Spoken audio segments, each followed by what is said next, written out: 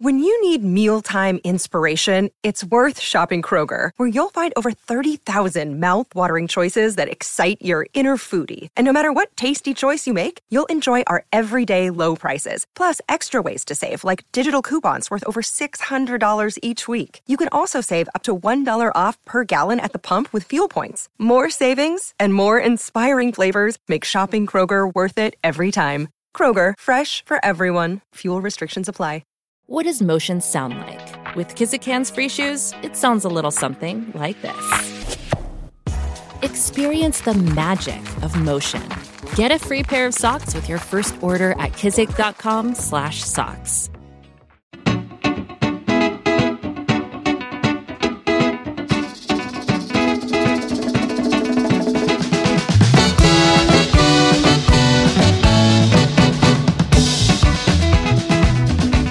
Back with another edition of Terry's Talkin', Cleveland.com podcast with award-winning columnist from the Plain Dealer and Cleveland.com, Terry Pluto, and me, your host, David Campbell. How's it going, Terry? I am well, David. Good. You know, it's crazy to think, but Christmas is coming up this weekend, and here's our big story for the week. We've been doing a big story segment at the top, and I was curious about what the best Christmas songs of all time are.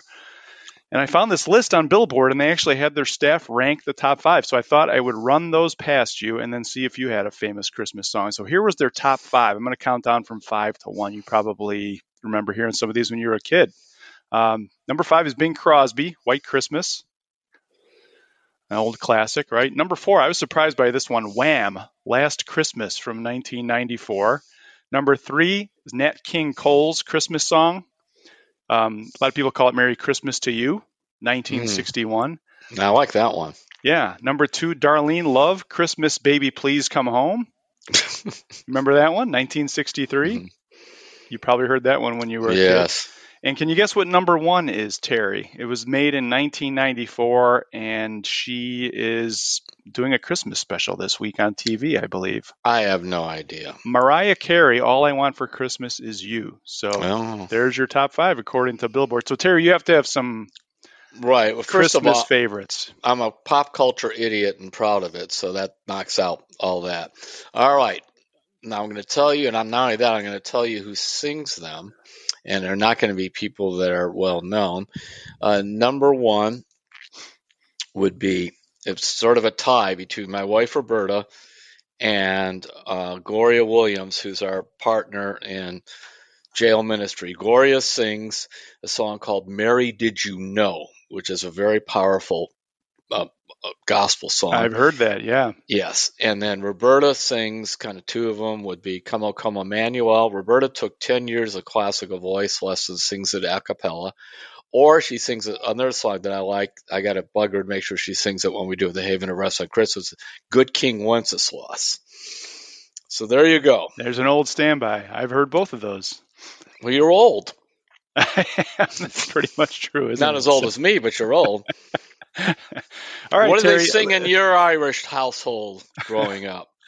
Oh, all the old standbys. A few you mentioned there. Little Drummer Boy, always a favorite. I like that one. I like that one too. Yeah, it's a good song. So when you get a good version of that, it's definitely worth listening to. So, all right, Terry, the Cavs gave their fans an early Christmas present on Monday night.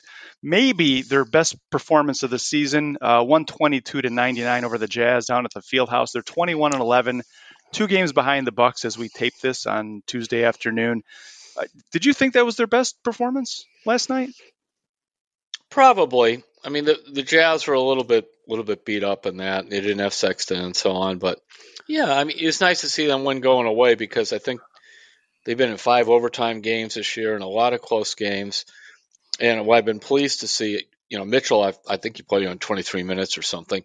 They finally got him down to 36 a game. Which is, remember, he was close to 40. That was driving me nuts there for a while, but that's good to see it. But it was fun to kind of go back. In fact, it's I'm finishing up a column that'll be published tomorrow. I'm looking back at the trade again, and one is I remember one of the things when I was talking to different executives about it.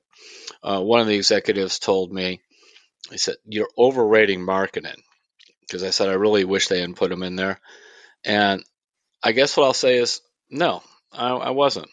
He's very good. I realize he was sacrificing a lot here, and he's averaging 22 and 8 for Utah. Now, that said, I underrated Mitchell quite a bit. I really did, because I remember when they did the trade, and they go, it's a pick in 25, a pick in 27, a pick in 29, and Marketing, and Sexton, and Abaje, or whatever his name was, the other first-round pick. I'm going, are you kidding me?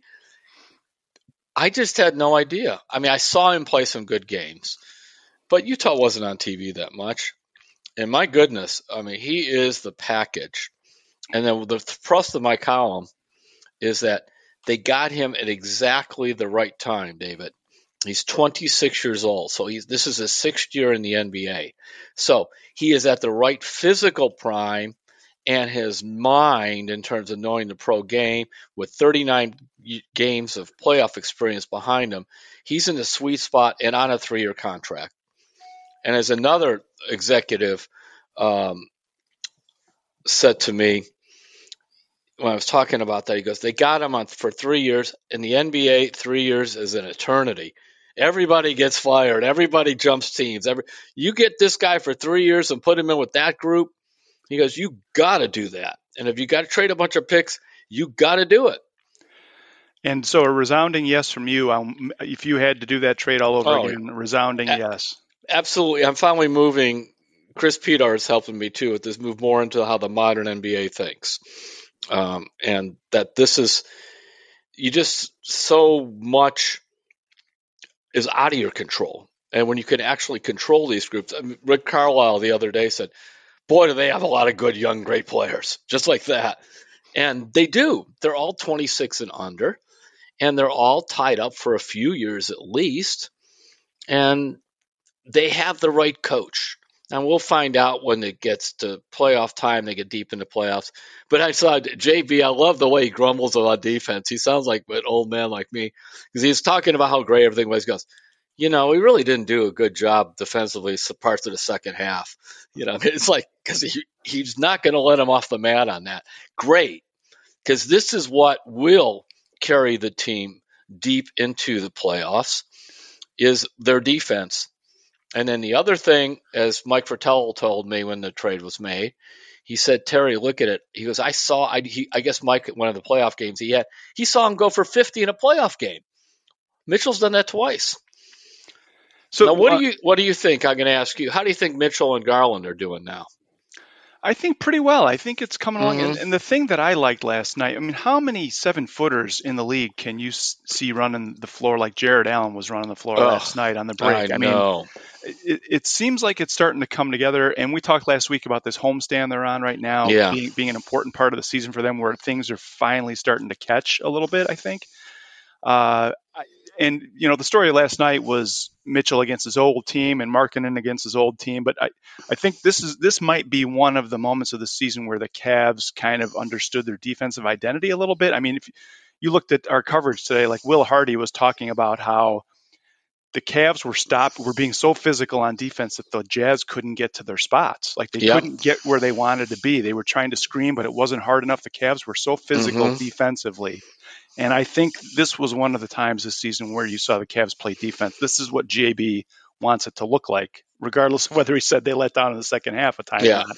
When the other team's coach, when Will Hardy is saying they out-physicaled us and we couldn't run our offense, like that's a pretty good compliment on how your team played.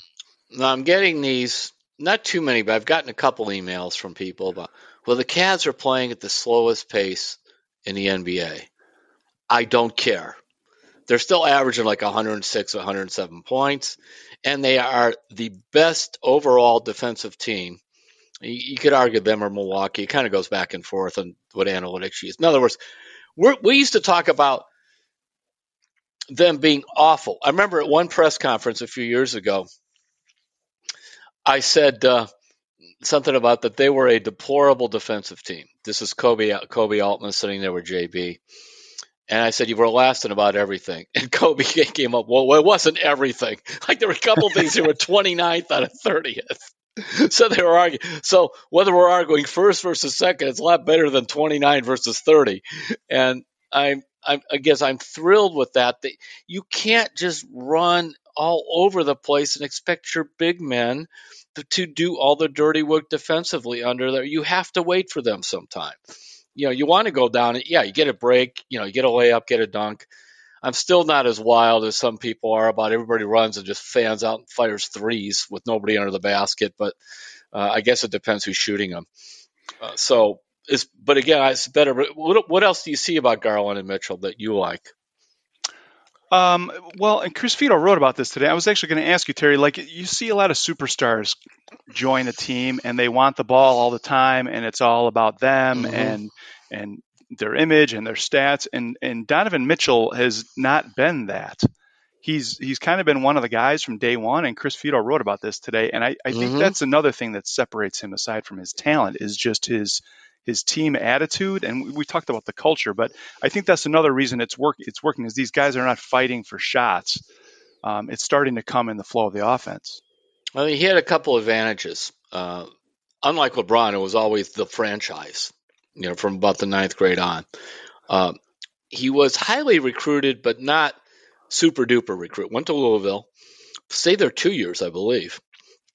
And I have to check that as we're talking. But then he goes to Utah, and he really this was in that situation there with Quinn Snyder. That was a team, a team approach there. Snyder's a really good coach. Some NBA teams should jump him up immediately. All that happened in Utah is they got to be really good and they couldn't get over the top in the playoffs. That was it.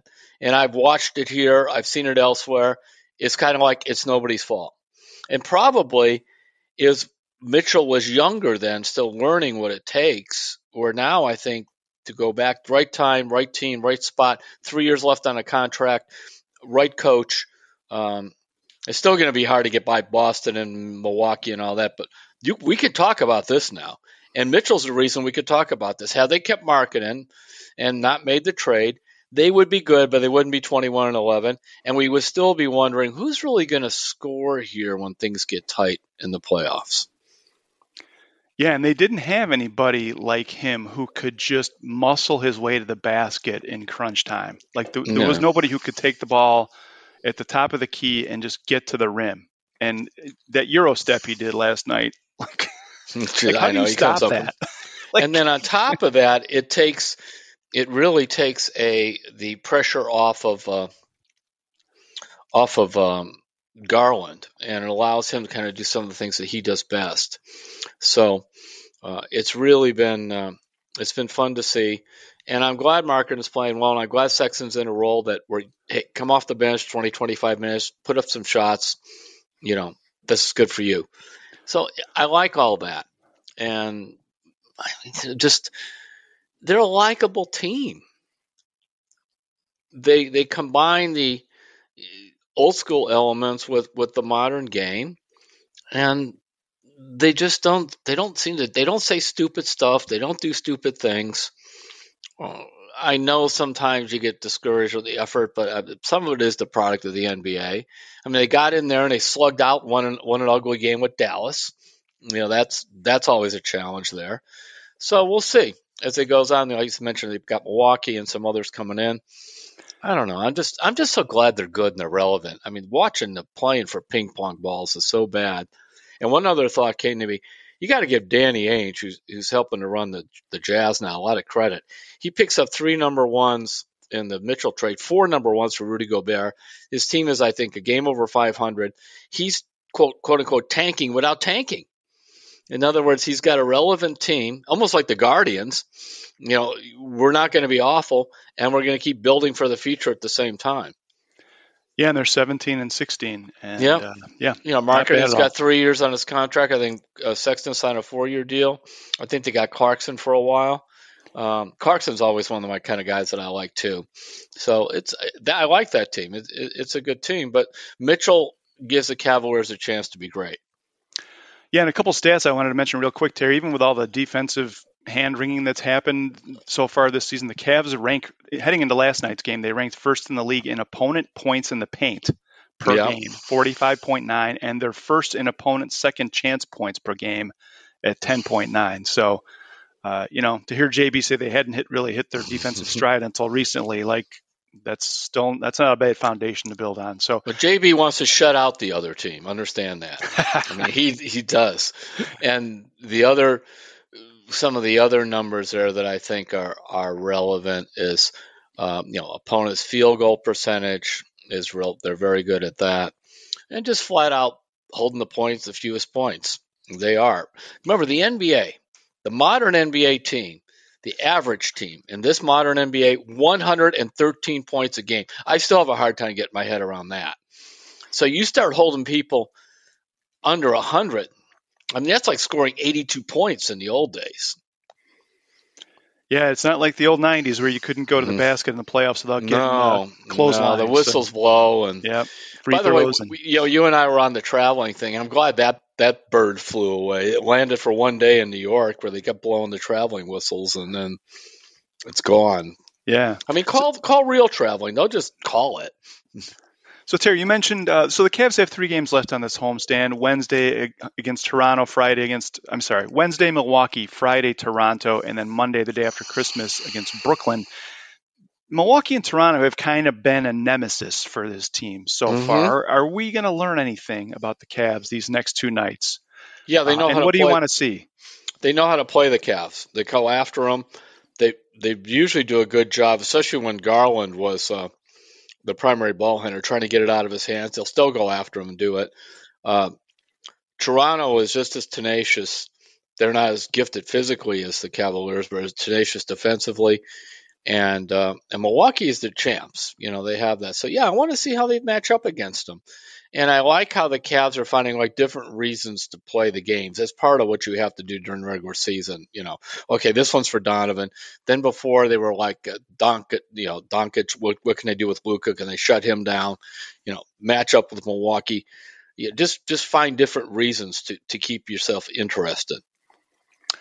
All right, Terry, speaking of keeping yourselves interested, why don't we take a break? And when we come back, we'll talk about the Browns, who are finding reasons to stay interested in the rest of their season. And we'll talk about kind of what they're trying to accomplish these last few games.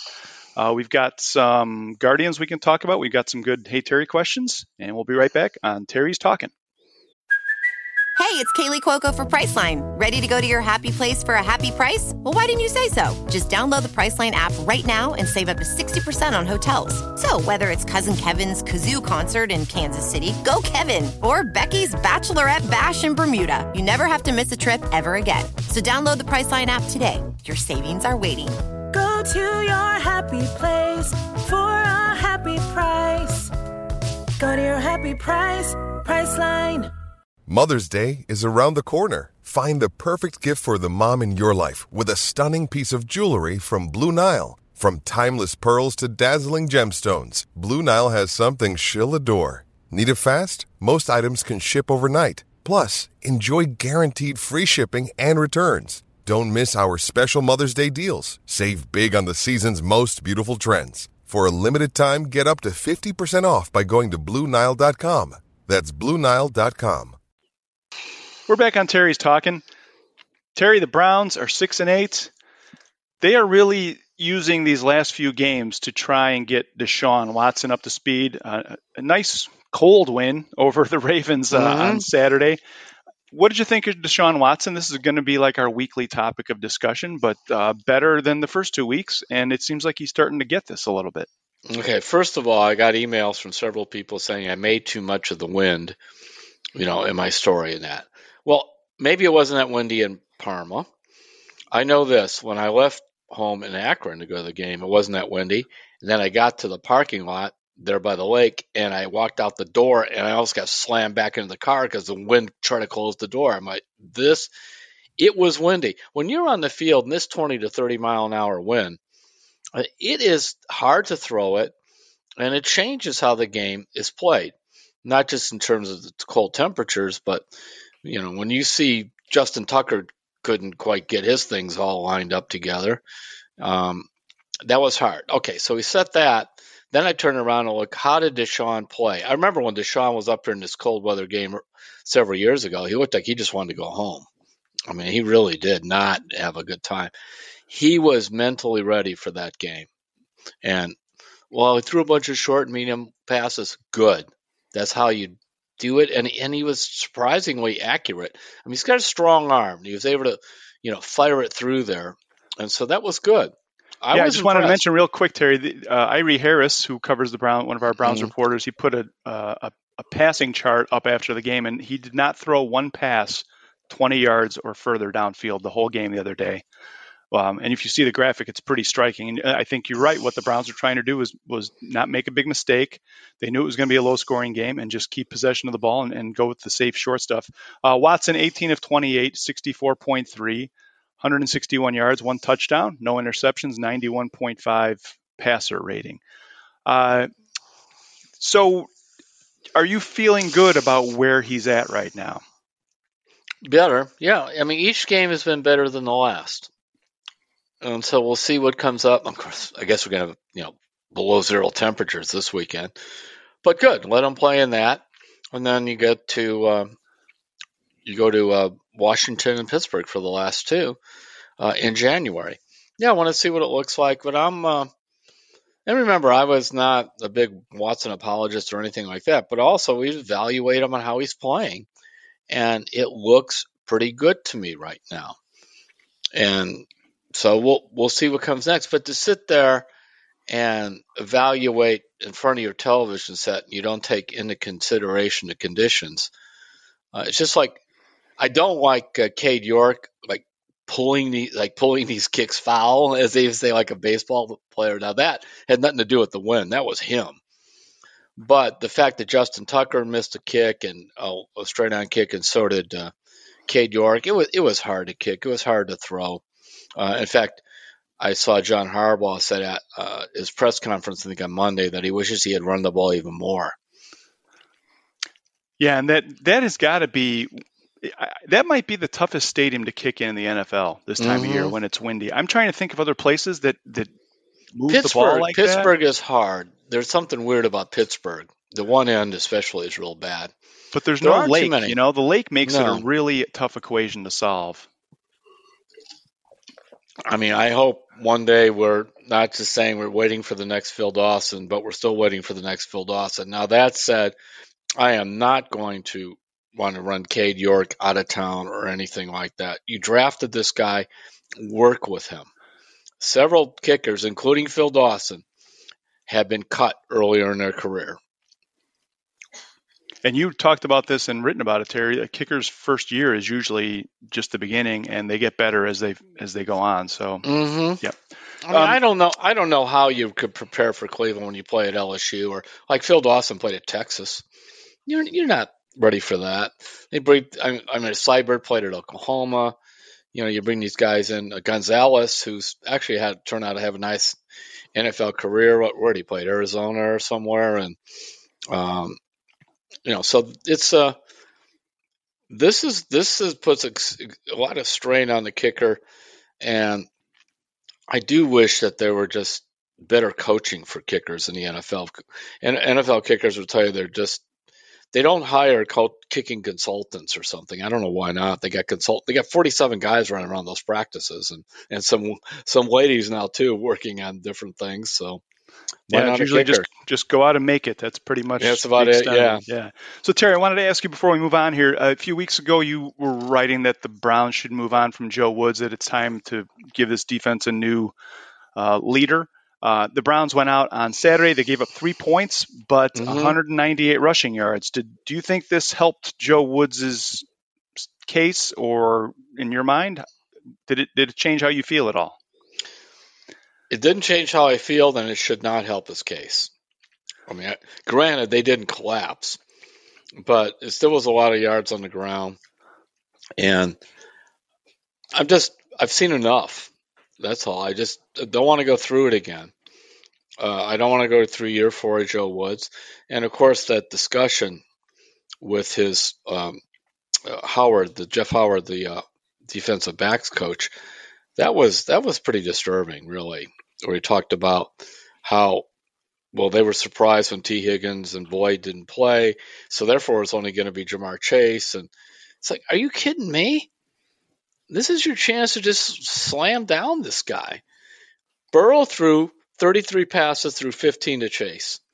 I think after about past 7 or 8, that had to be prime double coverage. And okay, yeah, they hit a couple other guys for some long gains, but still, it was just an odd discussion. And all you had to do in those situations where you're in the position, we have to do a better job. We should have done a better job. In retrospect, we could have done things differently. I don't want to get into it. And that's it. Instead of like talking all over the place, it was incomprehensible. And I'll tell you the other thing. Maybe it isn't that way when he talks to the players, but I got some emails from fans, and I tend to agree. Go, this guy, the way he came across, no wonder why they're confused. My thing always when you have a situation like that, why I wanted to fire Woods is it would have done two things. Number one is at midseason, you would have taken away the excuse that we have a bad defensive coordinator. Okay, guys, you got a new voice. And number two, then you'd be able to evaluate your personnel because the temptation always is to say, well, if we just get a guy in here with a new scheme, all this will be fine. Well, I don't think it will be fine, but this will be a better way to find out. All right. Well, the Browns are back at it on Saturday, Christmas Eve, another Saturday game against the Saints. It's going to, like you said, Terry, it's going to be another below zero wind chill. I think 10 below wind chill from what I've seen. Oh, great. And so it'll be a treat. We'll both be down there. So, but we will be in the press box. We will, but we still have to walk from the lake to it. Yeah, we'll be in the elements for a bit anyway. This would be one of those things that go, once again, this is why they invented television. You could watch it at home. All right, Terry, the Guardians, it's hot stove season, and I wanted to bring up something that you wrote about Mike Zunino, the new catcher, the other day. This was some interesting research you found on a website, pubmed.com, which is a medical website, and it was research on 27 pitchers who had this TOS surgery, which knocked him out after an all-star season. And they found in this study that 74% of professional pitchers who had surgery for this TOS, thoracic outlet syndrome, they're able to return and play at the MLB level, and that the majority of their metrics were unchanged from before the surgery. So, and you wrote this, but it looks like the Guardians might have gotten a pretty good medical report on this, and that was one reason they decided to take the plunges, because what this study suggests is that he might be able to return to what he was. Yes. Is that a realistic expectation? I think so. I mean, I was trying to find somebody who wasn't a pitcher who had it. There's a guy named Walsh from the Angels. He just had it recently, but I think he's a first baseman or outfielder or something. But there were no numbers on guys that were not pitchers. So it's an odd throw, and it's not his throwing. I remember it's his left arm. He throws with his right. Now, he does swing right-handed, which means that left arm is the one that controls the bat. You get a lot of power. But I can see why they did. I mean, look, Austin Hedges, didn't he just get $5 million from Pittsburgh? Yes. What a country. It's a good place to be a catcher. Yeah, well, it just is. Catcher, left-handed pitcher, those kind of things. It's hard to find them. So it's a good gamble. I think they're going to look around for their next Luke Maley, another one of these guys on a minor league deal that they could bring in just in case. Because maybe this guy goes to spring training and it doesn't go well. I mean, they're optimistic in Zunino, but we don't know. All right, so I think last week, Terry, I thought we kind of did this, but not really. And I wanted to kind of run through it's opening day, and you're Terry Francona, and you've got to make out the lineup card. And I just wanted to get this on the record for fans. What is your opening day lineup as of right now? Okay. Because I was interested in who you had where, because Tito loves to go left, right. Yeah. So let's hear it. What would you do? Yeah. So Quan bats first because it doesn't matter who he faces. Rosario bats second. He's much better against lefties, but he's my number 2 hitter. Then Jose is third. Bill is fourth. Back to back switch hitters. Then you come up with Oscar, or I would go with Naylor fifth, Oscar sixth, because I want to go protect the left and then the right. Then also we got Zunino. Who else am I forgetting? So you have whoever your DH. If you DH Naylor, then you're going to go with. I would go with. I would go to Oscar sixth. I would go Jimenez seventh because there's your left-handed hitter. Zunino, and I must be forgetting somebody else. Miles Straw. Miles Straw. Yeah, Straw's ninth. Yeah, so there you go. Zanino ninth, Straw eighth, but he seems to like Straw ninth and then roll up into the other guys because Straw can draw some walks and do that. So that's if Zanino can play, he's above average defensively. He's not great, but he's good. And then you have I think Rosario's at least average at short. Jimenez is Gold Glove at second, and then you have Straw, who's people get on him. I mean, this guy's stats in center field are elite defensively. I mean, he saves a ton of runs. So you're strong up the middle there. Jose's pretty good at third.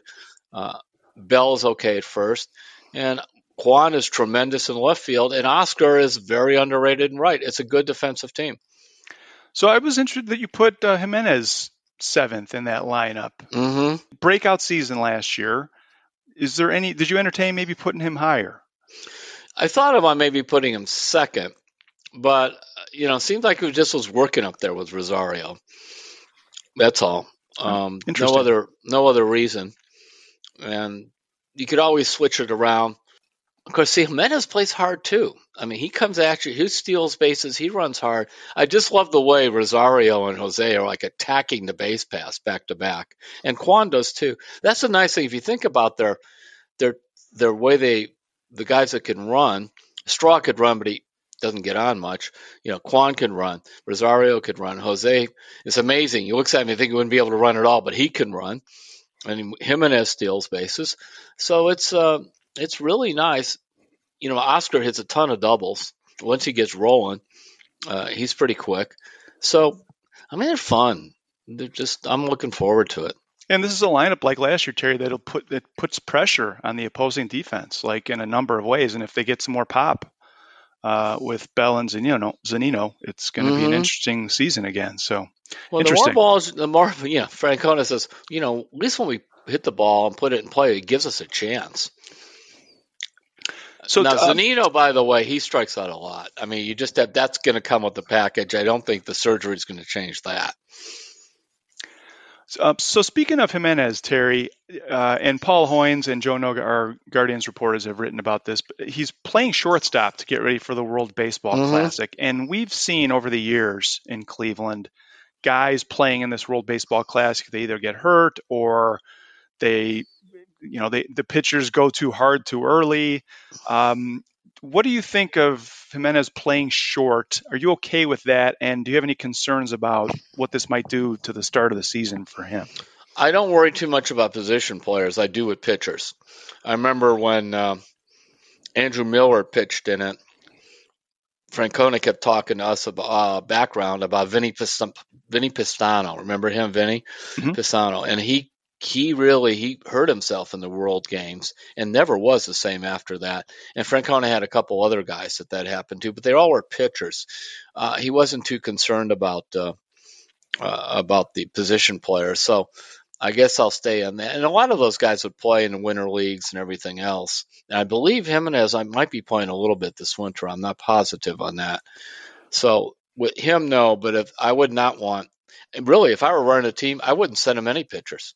Or I would send them, my third, Connor Pilkington or somebody, guys from AAA that might pitch a little bit here that you just kind of maybe just want them to even get some more innings. Yeah, I mean, it's hard. And Chris Antonetti and the front office have talked about this. Like, these guys want to play for their countries. Yeah. And there's some places where this means a lot more than it does in the U.S. in a lot of ways. And it's like you don't want to deprive them of that chance. But at the same time, you got 162 games to play. And it's a tough balance, and they're going to try and strike it. But by the way, Jose, now you got to make sure that he's healed from that thumb surgery. Right. That would be the only caveat about a position player playing would be if he's coming off surgery or something. All right. Well, we got some more hot stove stuff we'll be talking about this winter here. It's always entertaining to see the moves that are made. And Paul Hoynes wrote on Sunday about, I think he called it the tsunami of money that's flying around Major League Baseball. So we'll be keeping track of all that too. All right. You ready for some Hey Terry questions? Sure. All right, this one is from Andy Getz. He's from Denver, and he says, "Hey, Terry, I really enjoy following the Cavaliers, and it's great to see them doing well so far this season. I watched their recent nationally televised game against the Lakers, which was a great win, but Charles Barkley mentioned at halftime that the Cavaliers' Achilles heel is their bench. While I don't always agree with Barkley, I tend to agree with him on this point. Kevin Love has not looked good since his thumb injury. Karis LeVert and Cedi Osman have been inconsistent, and Isaac Okoro has been a disappointment. I cringe every time he attempts a three-pointer. It will help greatly when Ricky Rubio and Dean Wade come back from their injuries, but I'm wondering whether there's enough on this bench to sustain the Cavaliers when they get into tougher games in the playoffs. What do you think? Well, first of all, you cut your bench down in the playoffs. In fact, in some of the big games here, if you really look at it, JV's playing 8 guys. I think that will expand when Rubio's ready to go. I want to see what it looks like with Rubio. I just do. I think that he will help get everybody feeling better.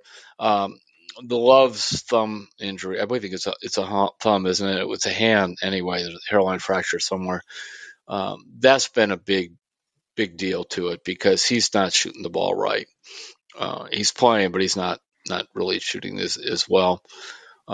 LeVert is the guy who's talented enough to give them fairly consistent production off the bench. Cedi Osman's always going to be the same thing. You don't know what it is. You leave him out there for a little while, see which way it's going, and don't leave him out there too long. It's kind of like he's a minor league Sexton in that regard. You want to see what you have, but he could be very explosive and that kind of stuff. But that you can't rely on him. I tend to agree. I think it's a fairly good point. Rubio, I really believe is going to help it though. Yeah, and that'll be happening in January, it sounds like. So, All right, Terry, this is kind of a related question. It's from longtime friend of the podcast, Kathleen Thompson. And she says, hi, Terry, what are your thoughts about Karis LeVert as a scorer? I thought he would be better. And just for background here, I'll give his stats real quick, Terry. 12.1 points a game, 39.3% shooting, 4.3 rebounds, 4.1 assists, and he's 35.3% on three-pointers. What's he from the foul line? I don't have that, but I can find it. Yeah. A couple thoughts. 39% for where he takes shots is too low. 39% is too low, period, but it really is. And I want him going to the rim more now. I was surprised he's up to 35 on threes. I will say this, his passing is better than I thought it would be. He does try defensively, but this guy's averaged 18 to 20 at different points in his career. I don't really know, and I wonder in his mind if he's concerned. He's on the last year of a contract. Will he be traded? If I become a free agent, my numbers are down. You know, these guys, they're businessmen too. So, but he is the one guy, and Kathleen's right, that I expected more from. Yeah, and this was interesting, Terry. He's shooting 35% from the field at home and 44% on the road. And usually it's the opposite for guys. That was a pretty big discrepancy there. He is shooting 76% on free throws. Yeah, he should be better than that. By the way, one of the things about Mitchell, how about he's making almost 90% of his free throws? It's something. I mean, you know, I think Chris Haddies could be a 90, 50, 40 guy. You know, 90 from the foul line, 50 from the field, 40 on threes. I remember that was one of the reasons that Chris Grant was absolutely in love with Kyrie Irving his first year at Duke. He either had that or was very close to 90, 50, 40. That's an impressive triple right there. Yeah. It's like a triple crown in baseball or something. All right, Terry, this last one is from another longtime friend of the pod, Jack in Erie. And Jack, I'm going to change the names here because I don't want to put anybody out in the spotlight here. He says, hey, Terry, I know this is a sports show, but I hope you can help me here. For the first time in my life, I'm hosting Christmas. We lost my favorite aunt and uncle over the past 2 years. Their kids who are teens now will be coming over. Do I bring up Uncle Larry and Aunt Carrie? How do we approach this? We're so lucky to still have family around, but I would love to hear your advice on this. Yeah, I would. I would say, what are your favorite memories of that aunt and uncle? Unless there's something, you know, in their background. I mean, look, if the family was a mess, then that's a different deal. But if they were pretty good people, yeah, let's tell good stories about them. That's the way to remember them.